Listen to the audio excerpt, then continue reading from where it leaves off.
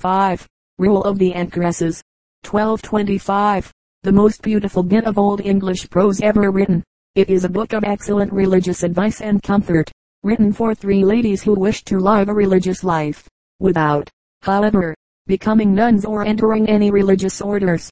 The author was Bishop Poore of Salisbury, according to Morton, who first edited this old classic in 1853. Orems Ormulum, written soon after the Brute, is a paraphrase of the Gospel lessons for the year, somewhat after the manner of Cadman's paraphrase, but without any of Cadman's poetic fire and originality. Cursor Mundi.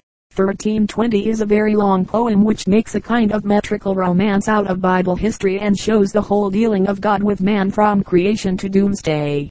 It is interesting as showing a parallel to the cycles of miracle plays, which attempt to cover the same vast ground. They were forming in this age, but we will study them later, when we try to understand the rise of the drama in England. Besides these greater works, an enormous number of fables and satires appeared in this age, copied or translated from the French, like the metrical romances.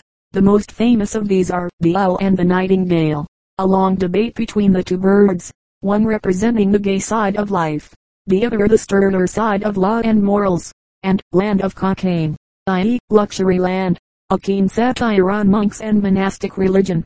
While most of the literature of the time was a copy of the French and was intended only for the upper classes, here and there were singers who made ballads for the common people, and these, next to the metrical romances, are the most interesting and significant of all the works of the Norman period, on account of its obscure origin and its oral transmission.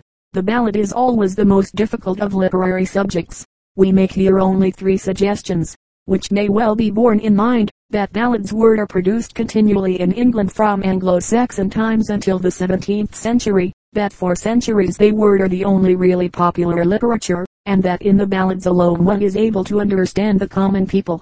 Read, for instance, the ballads of the Merry Greenwood Men, which gradually collected into the Jest of Robin Hood, and you will understand better, perhaps, than from reading many histories what the common people of England felt and thought while their lords and masters were busy with impossible metrical romances. In these songs speaks the heart of the English folk.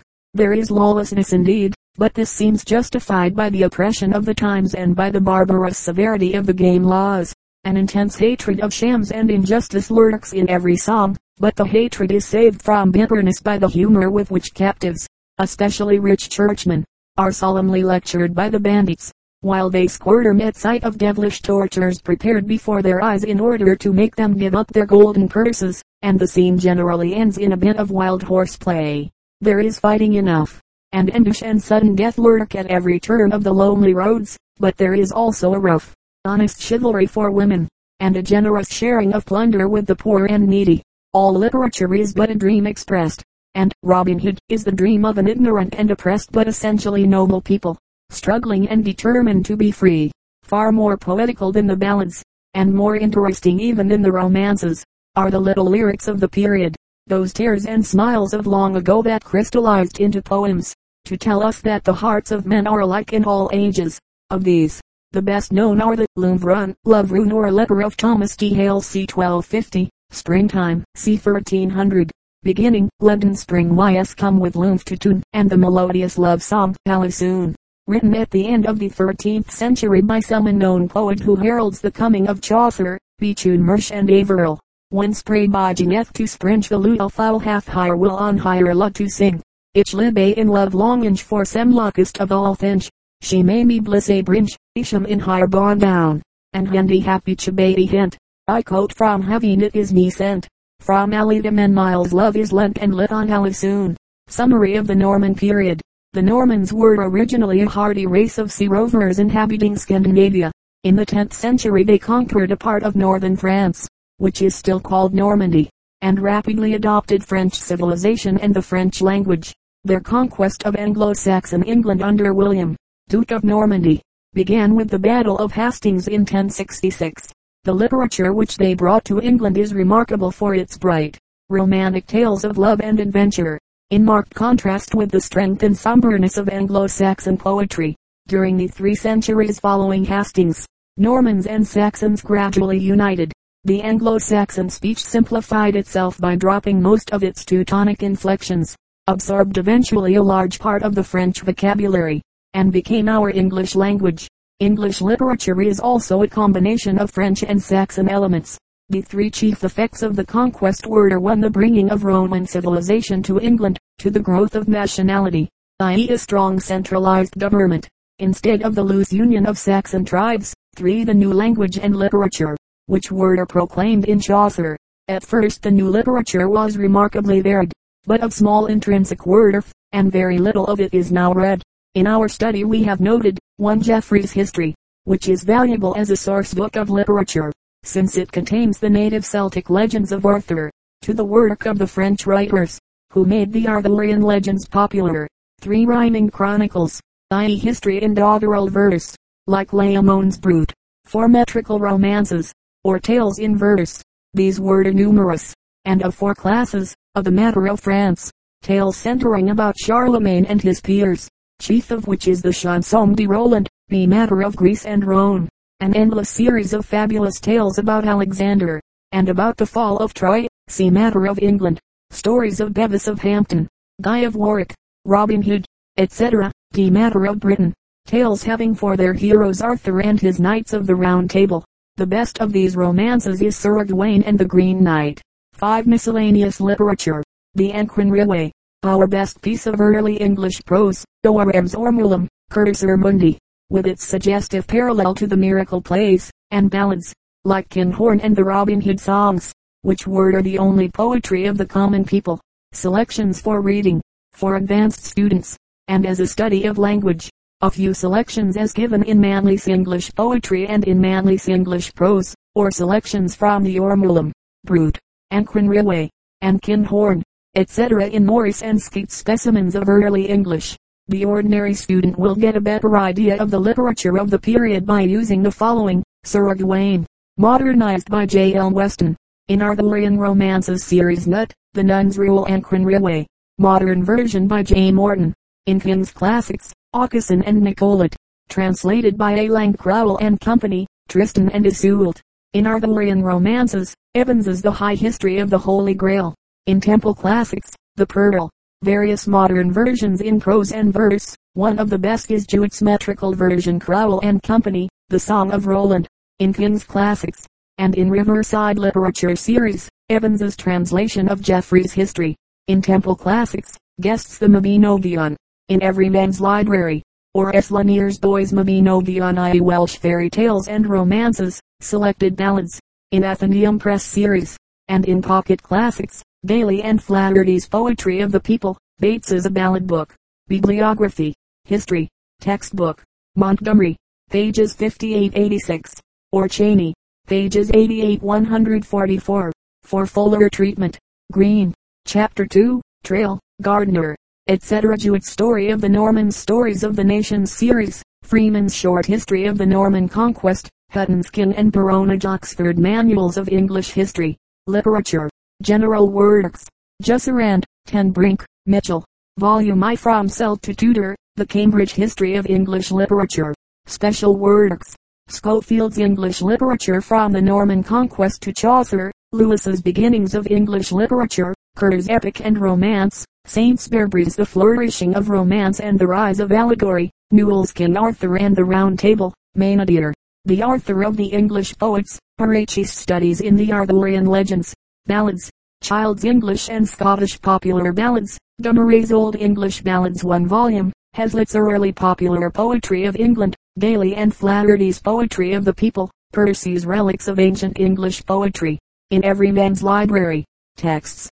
Translations, etc. Morris and Skeat's Specimens of Early English, Morris's Sir Gawain and the Green Knight, in Early English Text Series, Madden's Layamon's Brut, text and translation a standard work, but rare, The Pearl, text and translation, by Gullinge, the same poem, prose version, by Osgood, metrical versions by Jewett, Weir Mitchell, and Mead, Geoffrey's History, translation, in Giles's 6 Old English Chronicles, Bond's Antiquarian Library, Morley's Early English Prose Romances, Joyce's Old Celtic Romances, Guest's The Mabinogion, Lanier's Boys Mabinogion, Arthurian Romances Series translations, The Belles Lettres series, seconds to announced, will contain the texts of a large number of works of this period, with notes and introductions. Language. Marsh's Lectures on the English Language, Bradley's Making of English, Lounsbury's History of the English Language, Emerson's Brief History of the English Language, Greenough and Kittredge's Words and Their Ways in English Speech, Welsh's Development of English Literature and Language. Suggestive questions. 1. What did the Northmen originally have in common with the Anglo-Saxons and the Danes? What brought about the remarkable change from Northmen to Normans? Tell briefly the story of the Norman conquest. How did the conquest affect the life and literature of England?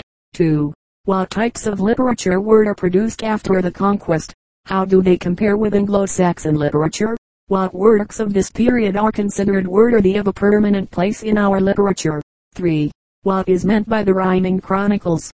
What part did they play in developing the idea of nationality? What led historians of this period to write in verse? Describe Geoffrey's history. What was its most valuable element from the viewpoint of literature? 4. What is Layamon's Brut? Why did Layamon choose this name for his chronicle? What special literary interest attaches to the poem?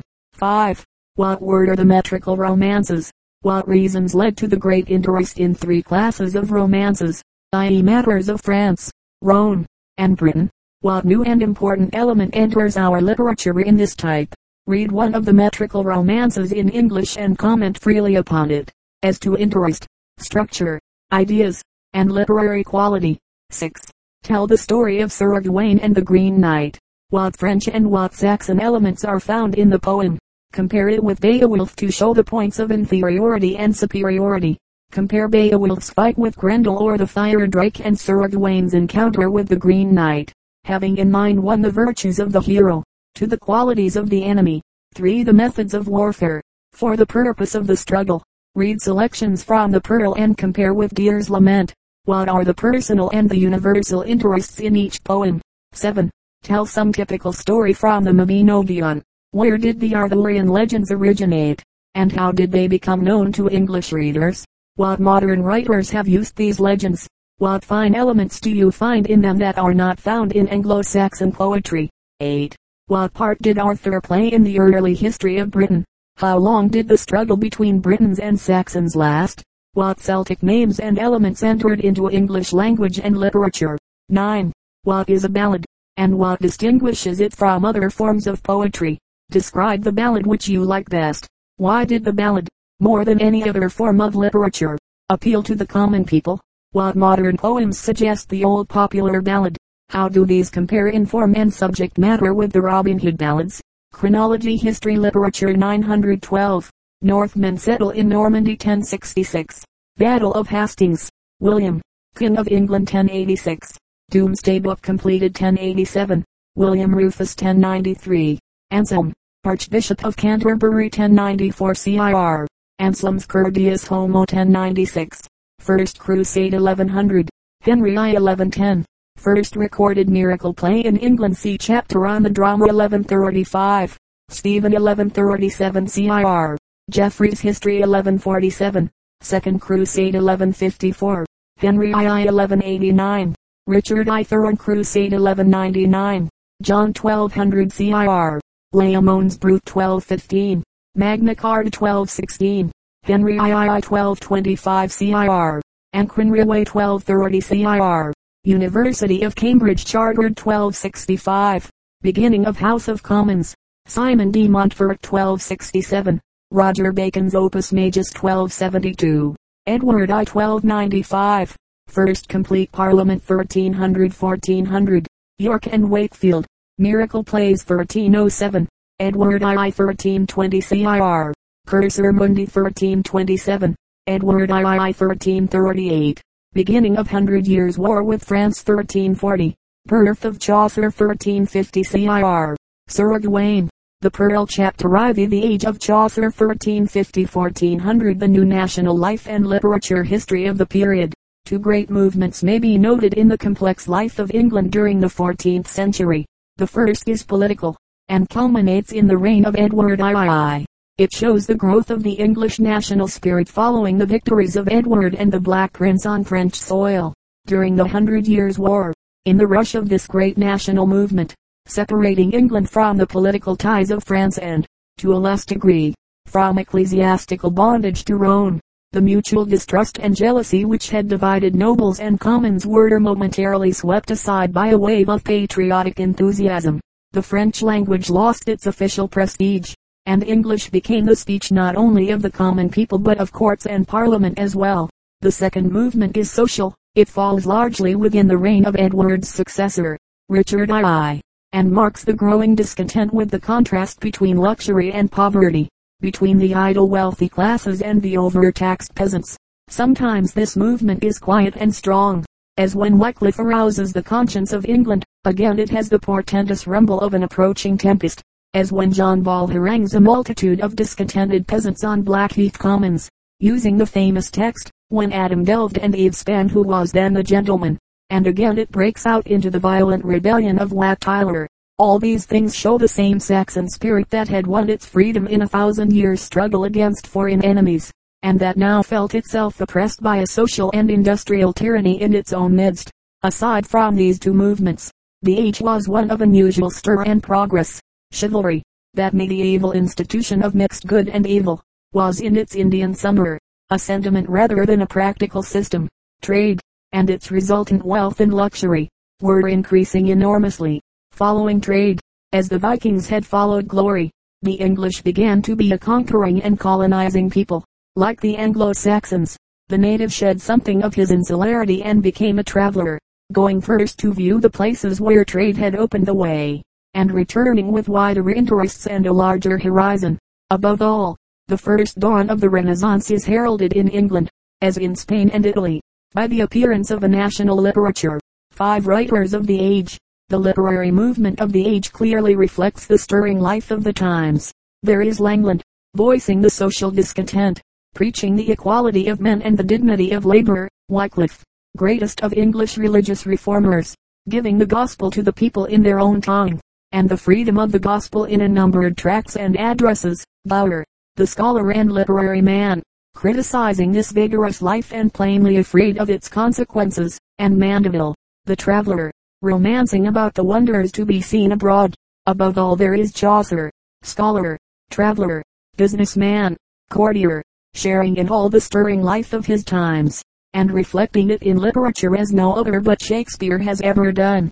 Outside of England the greatest literary influence of the age was that of Dante, Petrarch, and Boccaccio, whose works, then at the summit of their influence in Italy, profoundly affected the literature of all Europe. Chaucer 1340, 1400. What man art thou, quod he, thou lookest as thou oldest find in hair, for ever upon the ground I see thee stare, approach near, and look up early, he seemeth elvish by his countenance. The host's description of Chaucer. Prologue. Sir Oedipus on reading Chaucer. The difficulties of reading Chaucer are more apparent than real, being due largely to obsolete spelling, and there is small necessity for using any modern versions of the poet's work, which seem to miss the quiet charm and dry humor of the original. If the reader will observe the following general rules which of necessity ignore many differences in pronunciation of 14th century English, he may, in an hour or two, learn to read Chaucer almost as easily as Shakespeare. 1. Get the lilt of the lines, and let the meter itself decide how final syllables are to be pronounced. Remember that Chaucer is among the most musical of poets, and that there is melody in nearly every line.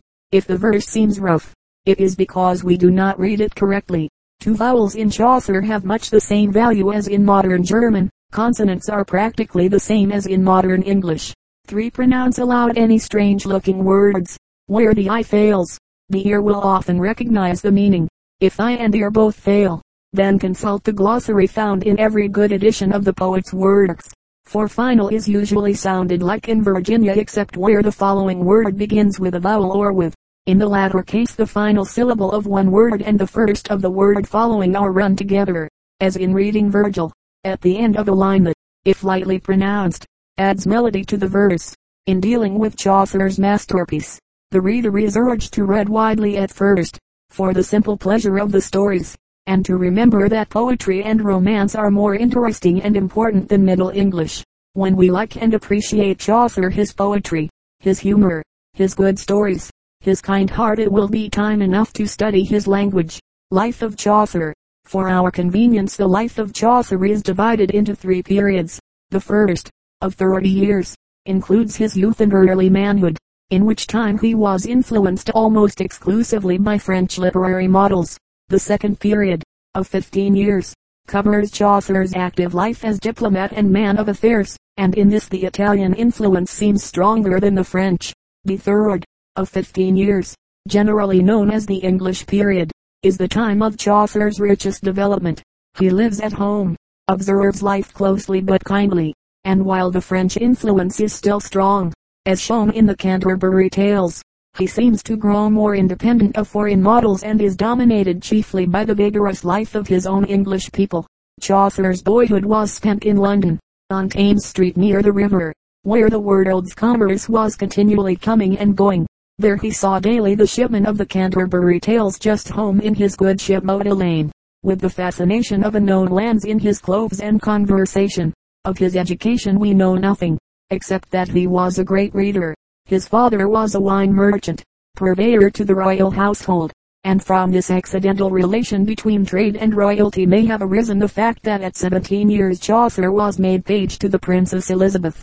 This was the beginning of his connection with the brilliant court, which in the next 40 years, under 3 kings, he was to know so intimately. At 19 he went with the king on one of the many expeditions of the 100 Years' War, and here he saw chivalry and all the pageantry of medieval war at the height of their outward splendor.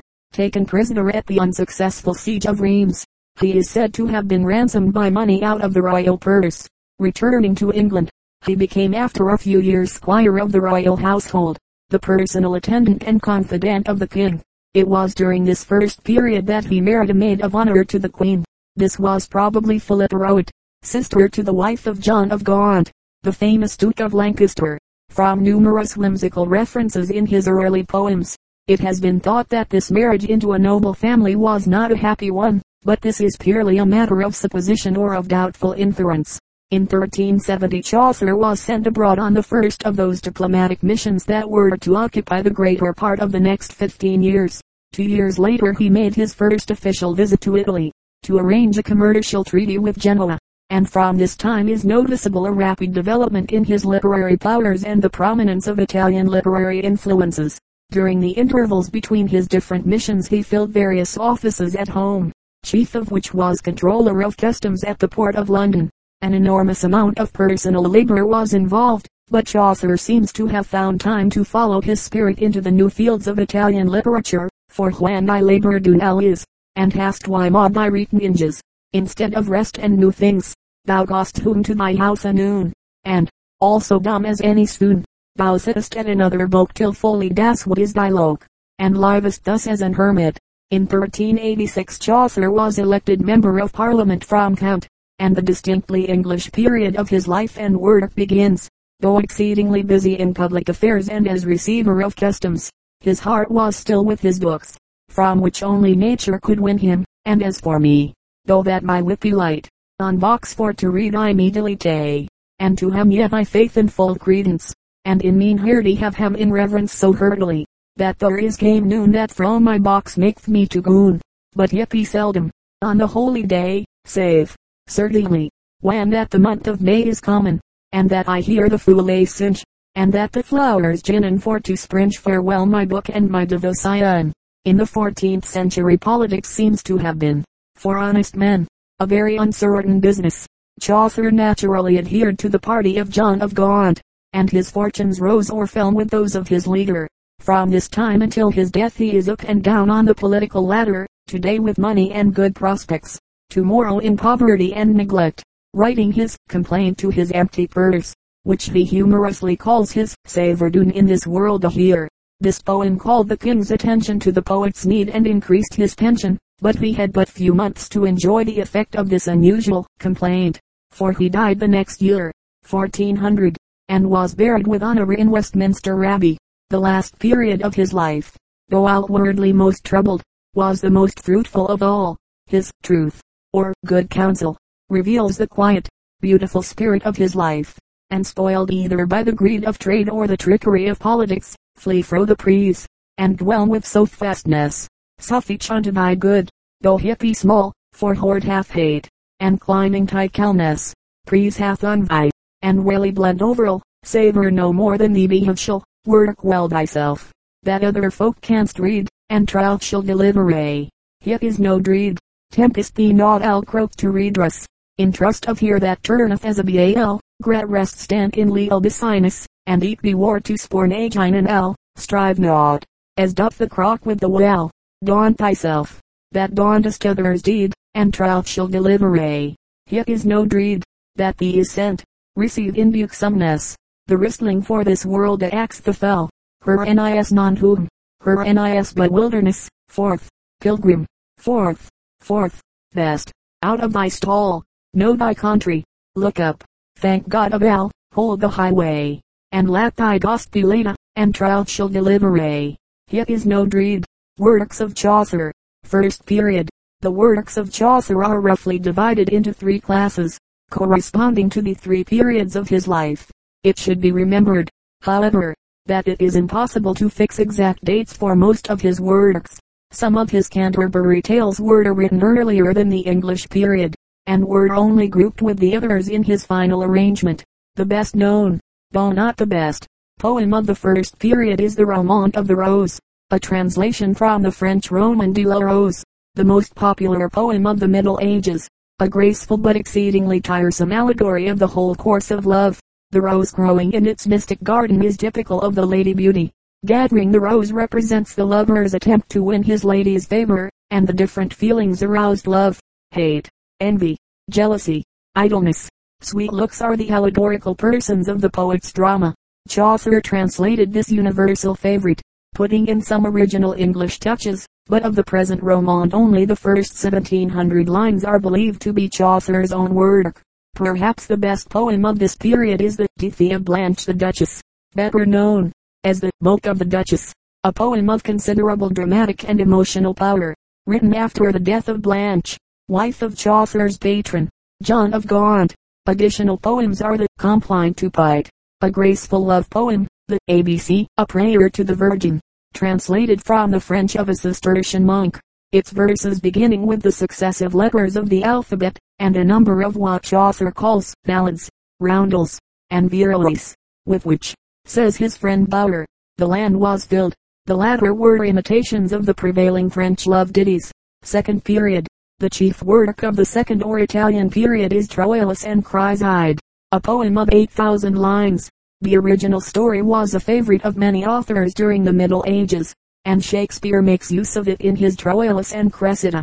The immediate source of Chaucer's poem is Boccaccio's Il Filostrato, the love-smitten one, but he uses his material very freely, to reflect the ideals of his own age and society, and so gives to the whole story a dramatic force and beauty which it had never known before. The House of Fame is one of Chaucer's unfinished poems, having the rare combination of lofty thought and simple, homely language, showing the influence of the great Italian master. In the poem the author is carried away in a dream by a great eagle from the brittle temple of Venus, in a sandy wilderness, up to the Hall of Fame. To this house come all rumors of earth. As the sparks fly upward, the house stands on a rock of ice right and full of names of folk that had in great fames. Many of these have disappeared as the ice melted, but the older names are clear as when first written. For many of his ideas Chaucer is indebted to Dante, Ovid, and Virgil, but the unusual conception and the splendid workmanship are all his own. The third great poem of the period is the Legend of Good Vimen. As he is resting in the fields among the daisies, he falls asleep and a gay procession draws near. First comes the love god, leading by the hand Alcestis, model of all wifely virtues, whose emblem is the daisy, and behind them follow a truck of glorious women, all of whom have been faithful in love. They gather about the poet. The god upbraids him for having translated the Romance of the Rose, and for his early poems reflecting on the vanity and fickleness of women. Alcestis intercedes for him, and offers pardon if he will atone for his errors by writing a glorious legend of good women. Chaucer promises, and as soon as he awakes sets himself to the task. 9 legends were written, of which Thisbe is perhaps the best. It is probable that Chaucer intended to make this his masterpiece, devoting many years to stories of famous women who were true to love, but either because he wearied of his theme, or because the plan of the Canterbury Tales was growing in his mind, he abandoned the task in the middle of his 9th legend. Fortunately, perhaps, for the reader will find the prologue more interesting than any of the legends. Third period. Chaucer's masterpiece, The Canterbury Tales, one of the most famous works in all literature, fills the third or English period of his life. The plan of the work is magnificent, to represent the wide sweep of English life by gathering a motley company together and letting each class of society tell its own favorite stories. Though the great work was never finished, Chaucer succeeded in his purpose so well that in the Canterbury Tales he has given us a picture